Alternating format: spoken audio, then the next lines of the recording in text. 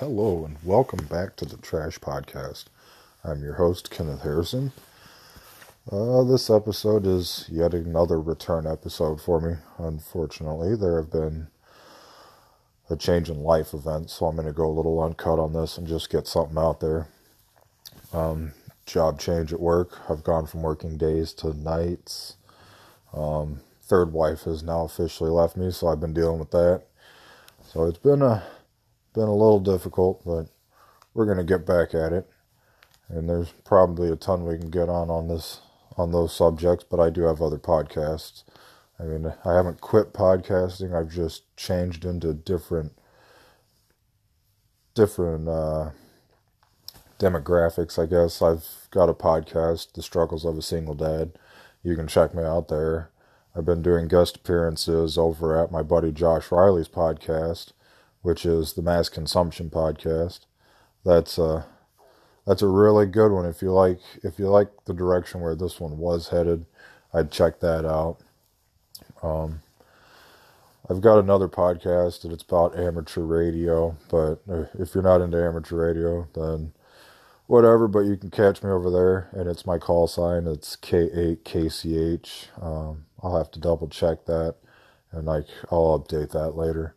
But here at the Trash Podcast, we're all about taking the trash out of daily life, and basically that's what I've been trying to do to get back on podcasting, is getting the trash out, getting stress-free, getting to the point where I can sit down and kind of ramble for a little bit. For the most part, it's been work and kids. I've got custody of 3 of my kids, so without anybody here to help, it's been a little difficult. But other than that, we're going to get back in the swing of things. I mean, there's a ton on the political front. I've been trying to stay away from the political front because it's such a hard topic. And you got the Mueller investigation getting ready to officially release. That's going to be interesting. Hopefully we'll be able to do something on that. I mean, from the preliminary release, or the preliminary article that's saying that it's going to be handed over is pretty back and forth and strange, so that ought to be an interesting read. We'll definitely update on that. Everybody should know, but anybody who does know, I didn't vote for Trump, didn't vote for Hillary either, so don't throw me into that craziness either. I think that the right and the left, it's not a two-party system in the U.S., and whoever believes that obviously didn't pass any of their political science or social studies, or what was the other thing they called it? That class changed names 3 times before it became a joke. But anything along those lines, I mean, it's never been a 3-party system. Some of the greatest presidents the U.S. or never been a 2-party system. Some of the greatest presidents that have ever held office were actually 3rd-party presidents, and that's undebatable. I mean, some of the greatest things done for the country were by presidents that were not affiliated with Democrats or the Republicans. The Republicans have... Actually, it's really crazy. If you look into history, the Republicans and Democrats have switched places on their party line 3 or 4 times, probably infinitely across their life. And that's something you should probably do some research on. If you go over to the Mass Consumption Podcast, Josh Riley has covered that. I've talked about it with him on his podcast, so go ahead and go give that a listen. Not sure, everybody knows where the trash lies in politics, but I've been having a really great time reading stuff and listening to Ilhan Omar and Alexandria Ocasio-Cortez, because neither one of those two, I don't know who voted them in or who even thought that was a good candidate for any position in a political battlefield. But those two have been spewing some stuff. Ilhan Omar right now is trying to play a victim when she's obviously a very conservative Muslim, which is fine. I don't have a problem with Muslims. Love Muslims, especially their food. Oh my gosh, Middle Eastern food. But she's a radicalist. She's very anti-Semitic, and if you look at just the stuff she's posted on Twitter since she was elected to office, she has no business holding that position, especially on a foreign affairs committee.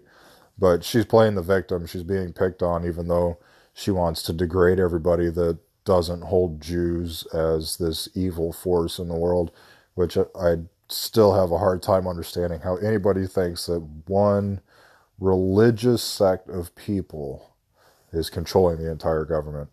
I mean, it's mind-boggling. I mean, I know a couple Jews and they're financially struggling just as bad as I am. I mean, that's like that's just a stereotype, and it's absolutely disgusting to me. And Ilhan Omar just absolutely has it out for the Jewish community, Israel.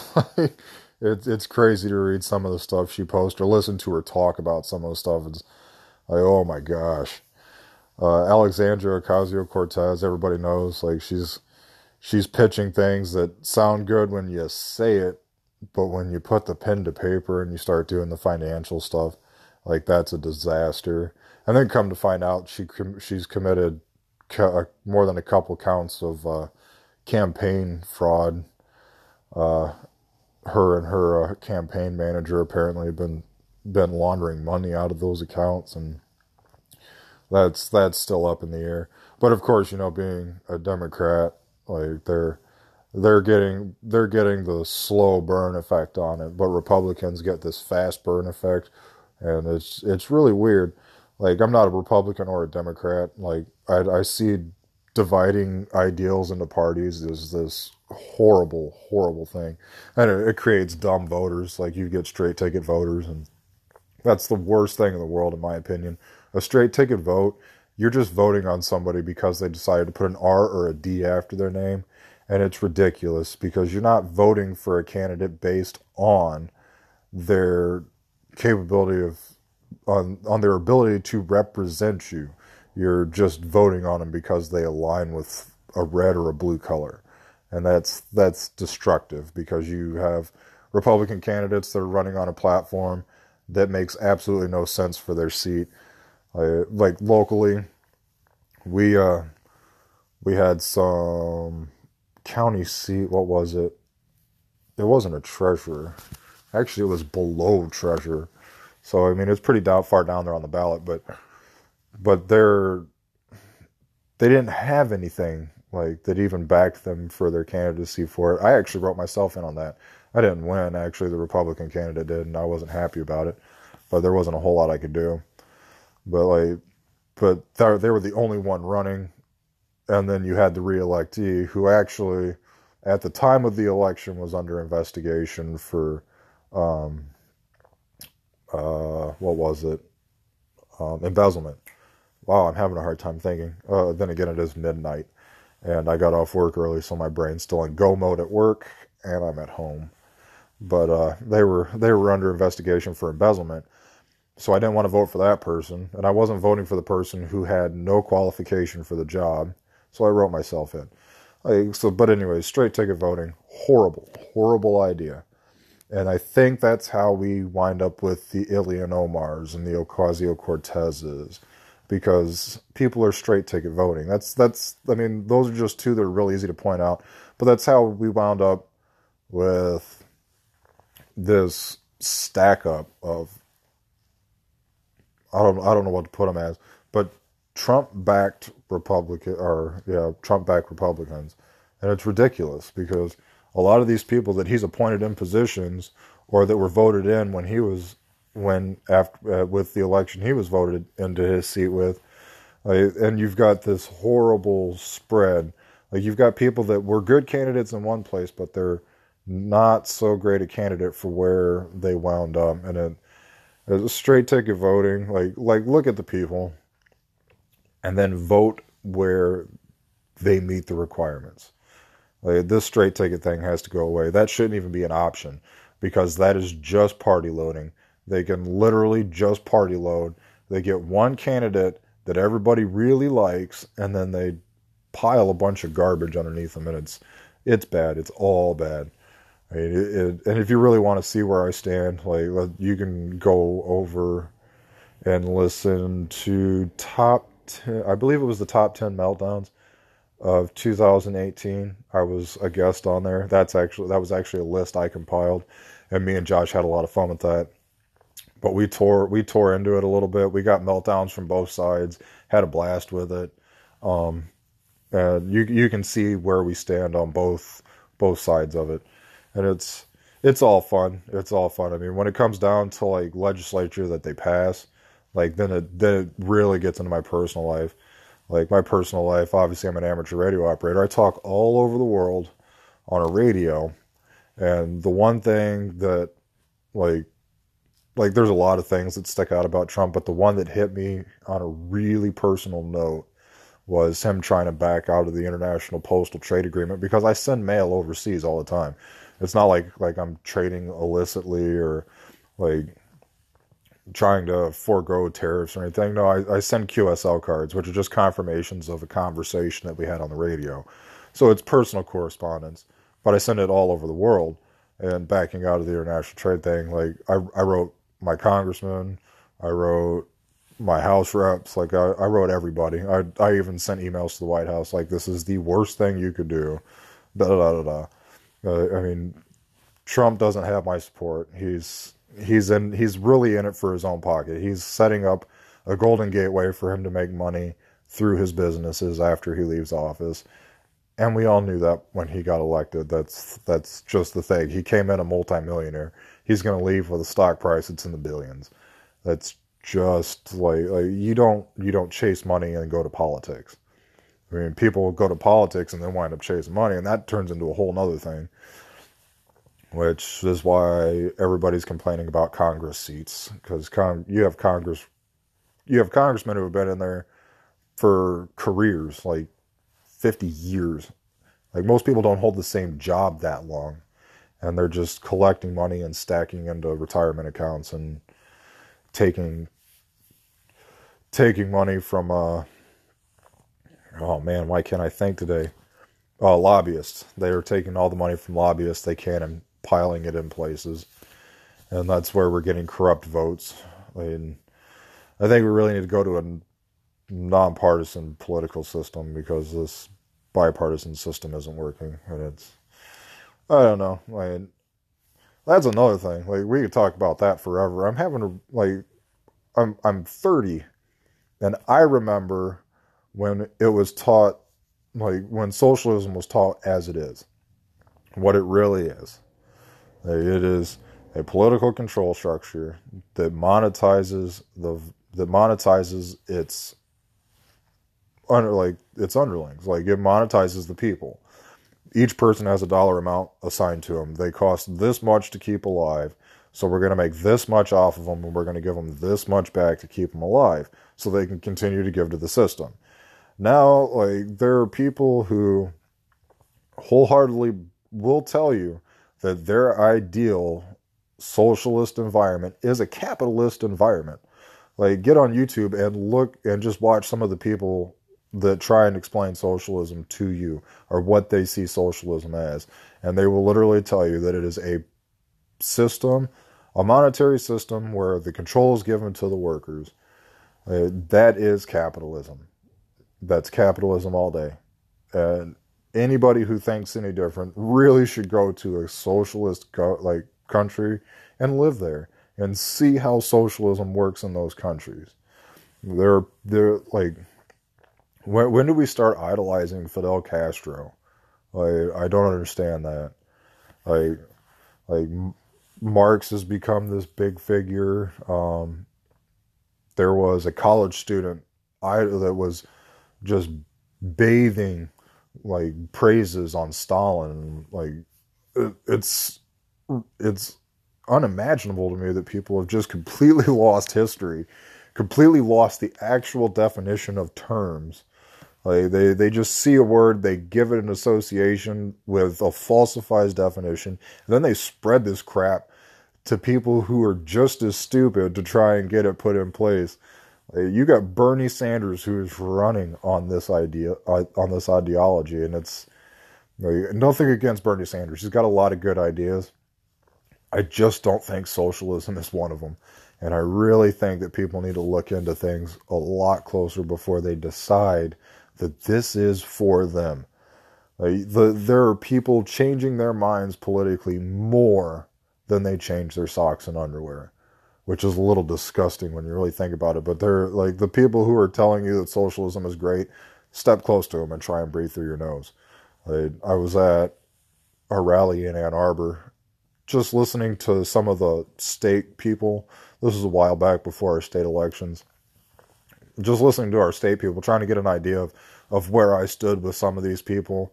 So I was listening to speakers at the University of Michigan. And that's how I like to do it. I like to get personal with them. If they'll meet and greet, like I want to meet and greet with you. Like I want to see if your platform on stage is really backed by your conversation off stage, which is a really great way to get to know your representatives. If you get the chance to do that, please do that. It'll change your political scope tremendously. Like just being able to meet, even if you don't agree with that person at all, talk to them. Like just get a one-on-one basis with them, and you'll see like that their platform up there is way less aggressive when you get to know them face to face, because up there they have to be aggressive. They're being challenged by everybody in the crowd, especially if it's a debate, then it's a really, really high pressure situation. So get to know them. Like if you can get to one of those meet and greets where they'll sit and talk with people, if you can get their attention for more than 30 seconds, they will talk to you, and it's great. That's where charisma is great for you. Like if you have charisma or you have a social like radiance that draws people to you, use that. They really scope in on that, because if you give them that feel, then they think that you have pull with people, so they're going to give you the time. So because they know you're going to talk to people. I talk to a million people. I don't even have to know you. If I'm in line at the bank, I'll talk to you. If I'm in line at a restaurant, I'm going to talk to somebody. Like it doesn't matter. Like while I'm waiting to take a drink, like get my drinks in, or at a bar, like I'll talk to the person sitting at the bar. Like it drives everybody I know crazy, because I can just strike a conversation. I was a siding salesman. I was an asphalt salesman. Like that's just like you learn it. So you just learn to have a conversation. That I throw stuff out there. It's really crazy. Like I'll see something and I'll just be like, hey man, like your hat. Didn't know you didn't seem like the kind of guy who'd be into that. And like oh yeah, like that just starts this chain reaction.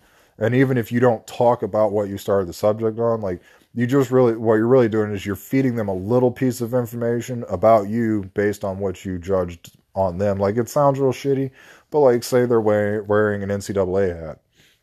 Like, okay, NCAA, like right now, March Madness, big deal. So all you got to do is spout something, even if it's a team they hate. Like they're going to come back at it. Then you start talking statistics, and then they'll be like, well, hey man, it's a really wild underdog story. And then they'll just rattle some statistic off about baseball, and then it just creates a rabbit hole. And you can use that if you've done it before to spin into something else, and you can give them a sales pitch, or it gets a rapport going. Great. But like, I don't know. I do that everywhere. I've done it at the courthouse. Like that is probably the one place you don't want to talk to people. But like I've spun that off at the courthouse just because like, hey man, I'm sitting here, got a couple hours, I'm gonna talk to somebody. So you talk to somebody. So like yeah, like that's. But anyways, I use that at those rallies, and especially if there's a meet and greet, because then I can get the politician themselves to speak to me. Speaking to their managers is great, but you're not getting word from the horse's mouth kind of stuff. Like that's what I go for. And if I don't get that with that person, then yeah, I'm going to kind of base my idea of them off of their stage platform, because that's all I have to go off of. But be mindful, like TV platform, stage platform, like they're being pushed by their party or whoever's backing them, and they've got to be real hard on TV and on a stage, because like there's not really a whole lot of give and take unless it's a debate, and then it's going to be even harder to really understand what they want, because they're really just trying to win the debate. And I'm not sure where politics became the schmear game, but it's horrible. It's become really horrible.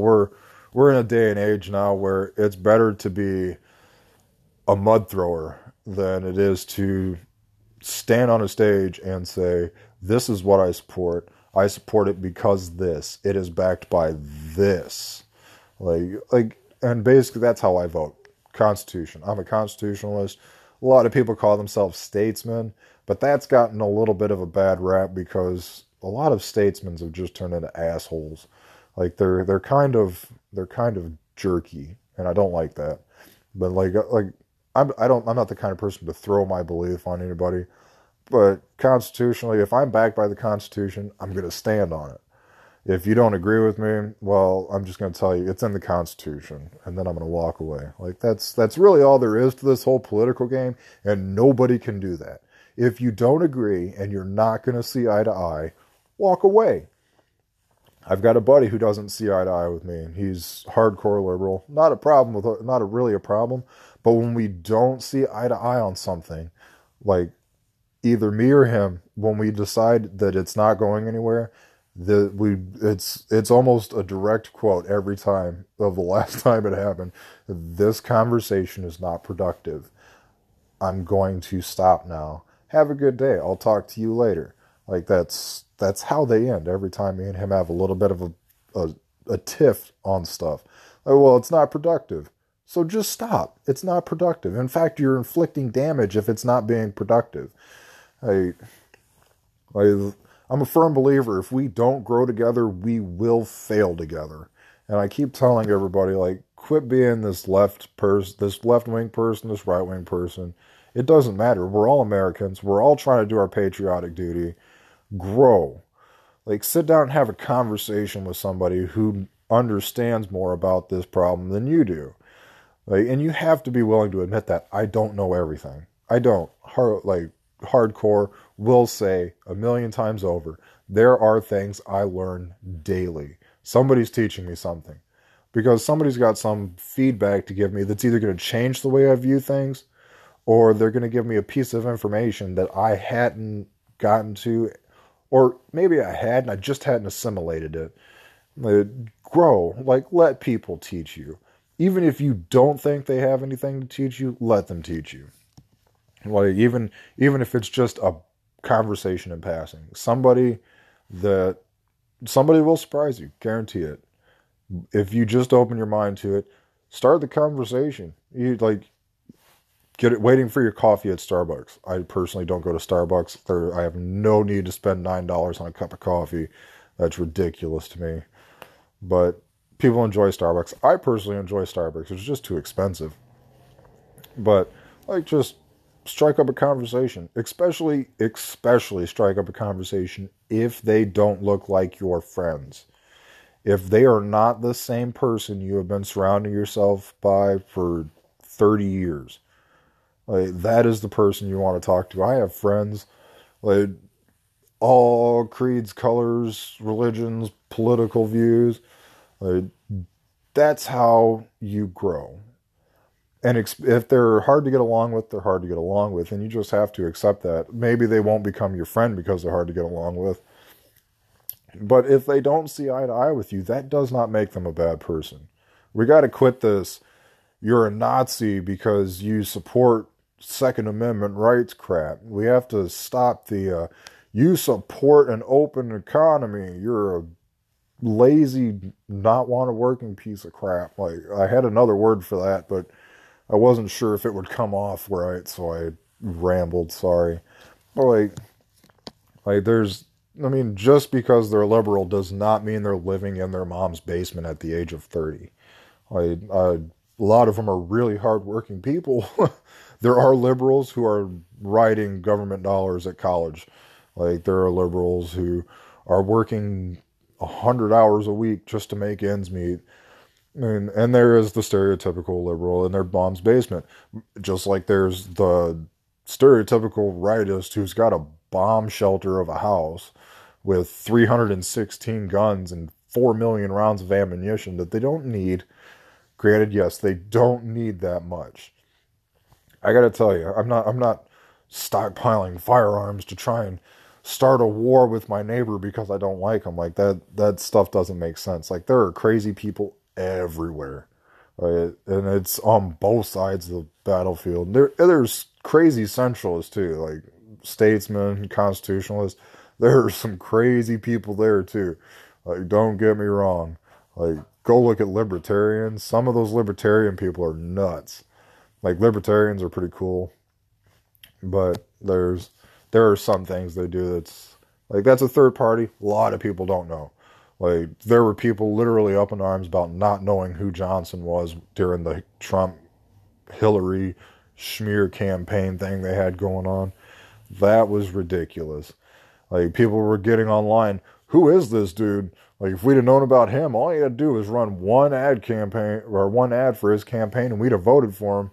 And that, okay, that right there was irresponsible voters in my mind, because like, they didn't look at their ballot choices prior to the election. They went to their polling place and looked at their ballot choices then.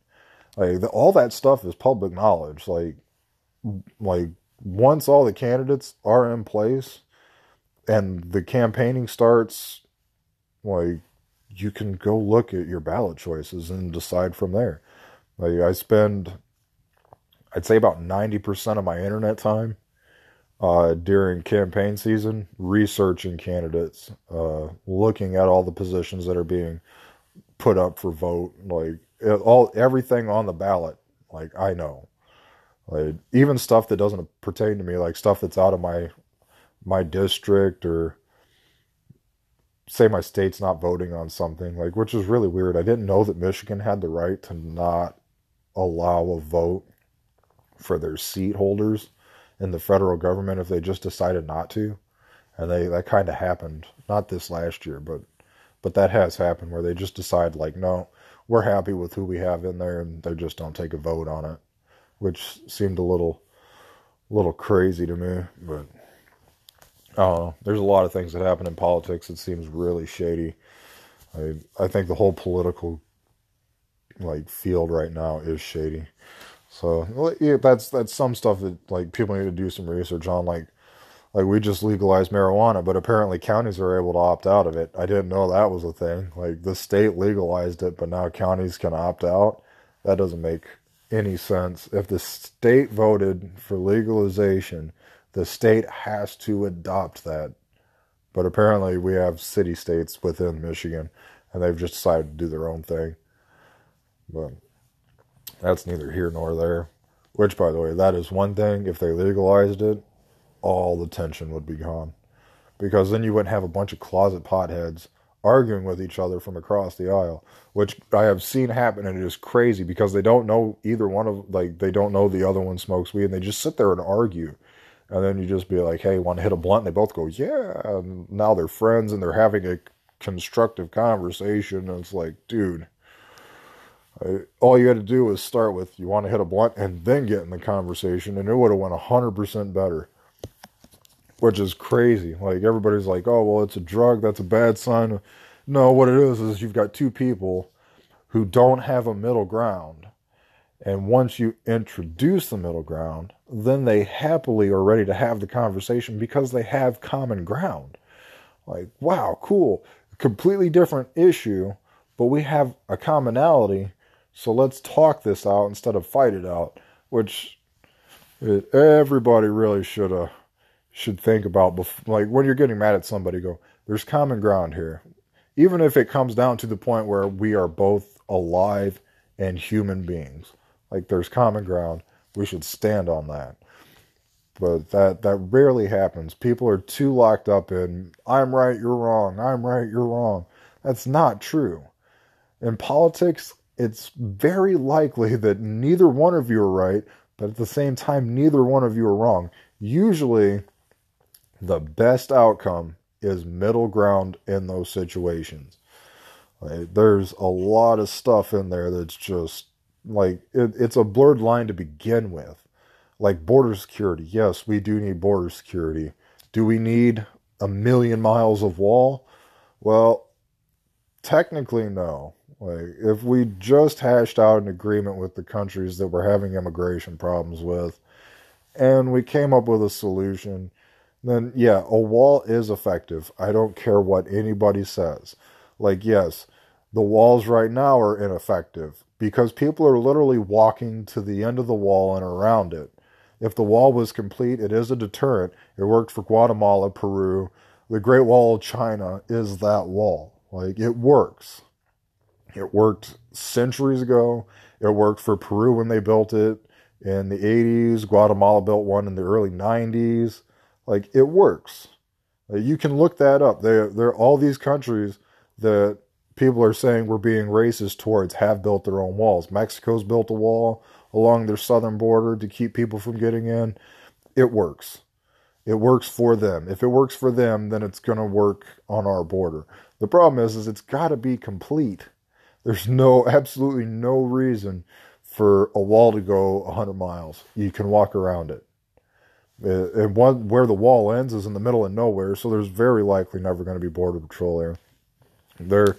There's a lot of crime that happens right on this, like right after crossing the border. Like farmers have been shot for being on their own land.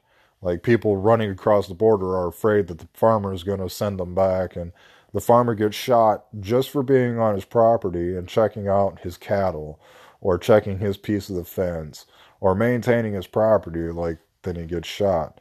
Border patrol agents have been shot without warning. They just riding an ATV, and next thing you know, they get shot.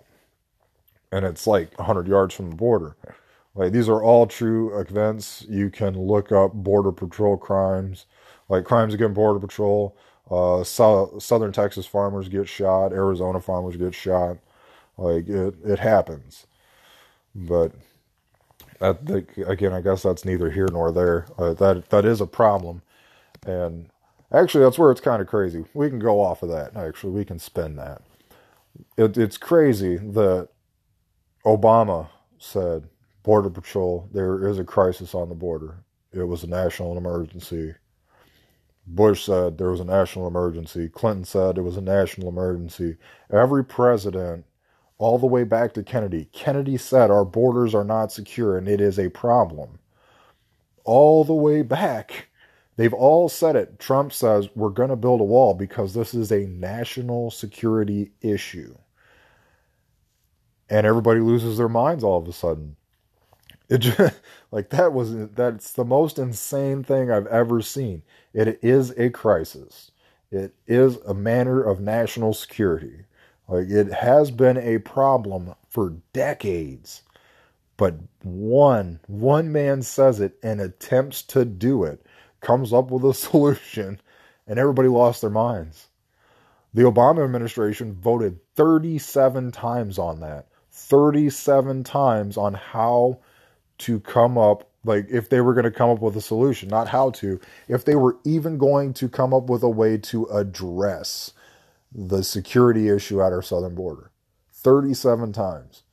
They've passed it every time that they needed to come up with a solution, but it never happened. They never came up with a solution. That is insane.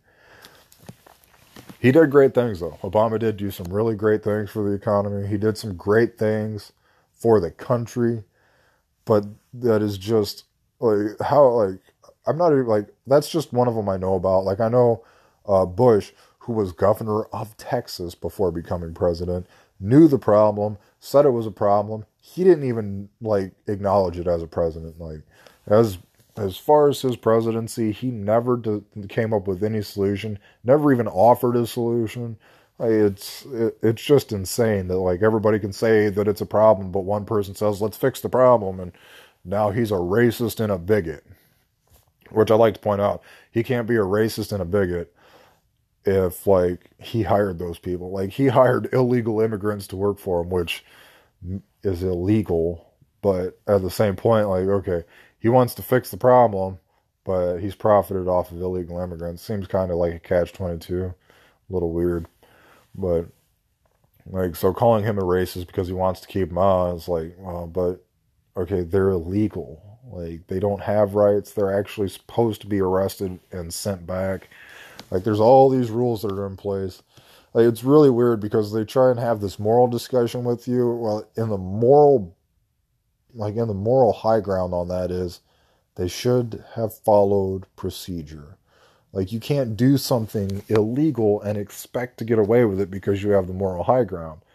Yeah, there's refugee things. Like, yes, you can become a refugee to the U.S. from Mexico if you're being sought out by a cartel. That happens all the time. Happens all the time. Testify against somebody in Mexico City to try and get the cartel shut down.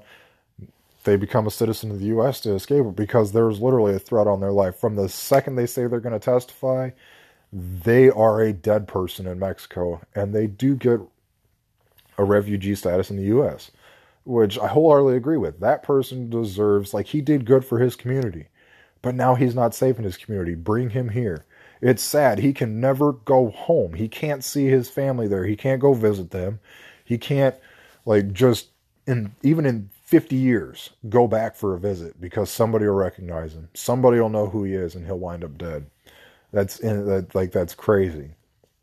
And yes, that is something that needs to be fixed. And for some reason, we're more worried about democracy in the Middle East instead of helping our brothers to the south of us get their country under control, because the whole political structure down there is controlled by the cartels. The police are controlled by the cartels. Like, I know that sounds like a racist thing, but, like, look it up. South America is insane. I was born so close to the border, I could throw a rock from the hospital parking lot I was born in, and it would land in Mexico.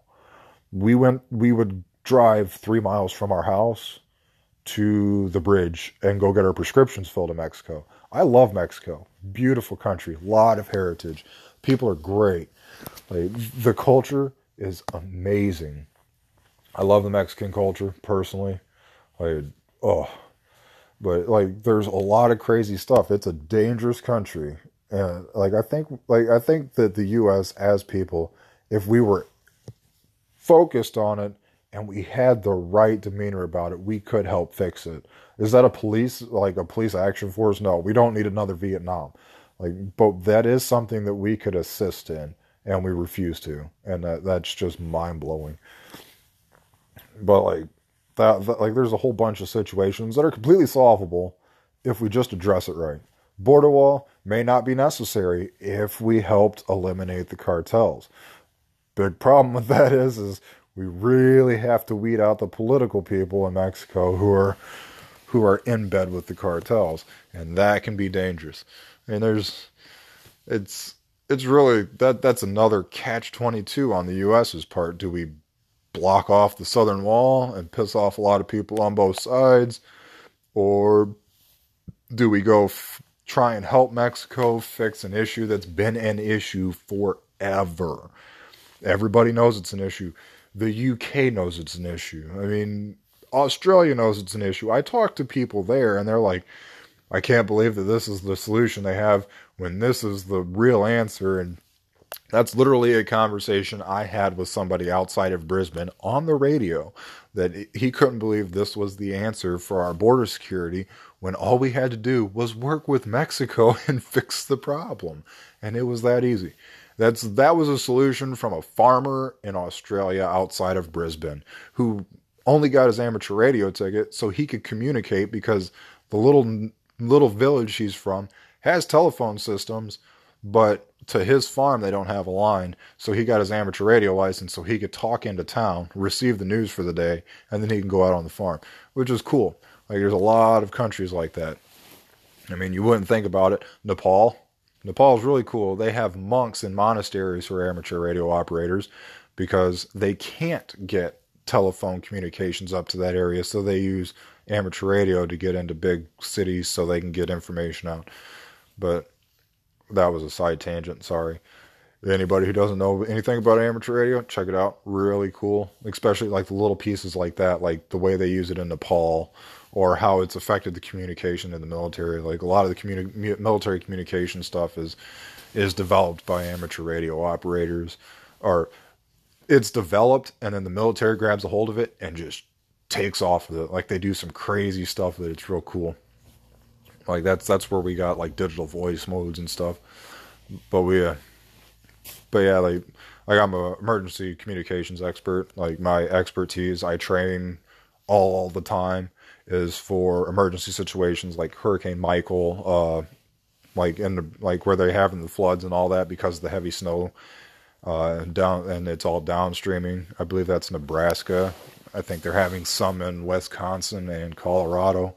We go in, we set up communications. That way we can get people out in the field and get stuff settled. That way we can save as many lives as possible. It's probably the main reason I got into amateur radio. But yeah, that's what I got into it for, and that's what I train for daily. I handled traffic for Hurricane Michael, not much, but I did handle a little bit of it for Aries races, FEMA. Like you take in traffic, and you just all I did was write down a message, confirm the message, and then I called another location and I got the information to them. They confirmed that's what I had written, and then they sent it out to like whoever needed it to use it as usable information, which is cool. But anyways, I think I've done enough rambling for tonight, and I got way off topic. But thank you for listening to my madness. This is your host, Kenneth Harrison. Have a wonderful day.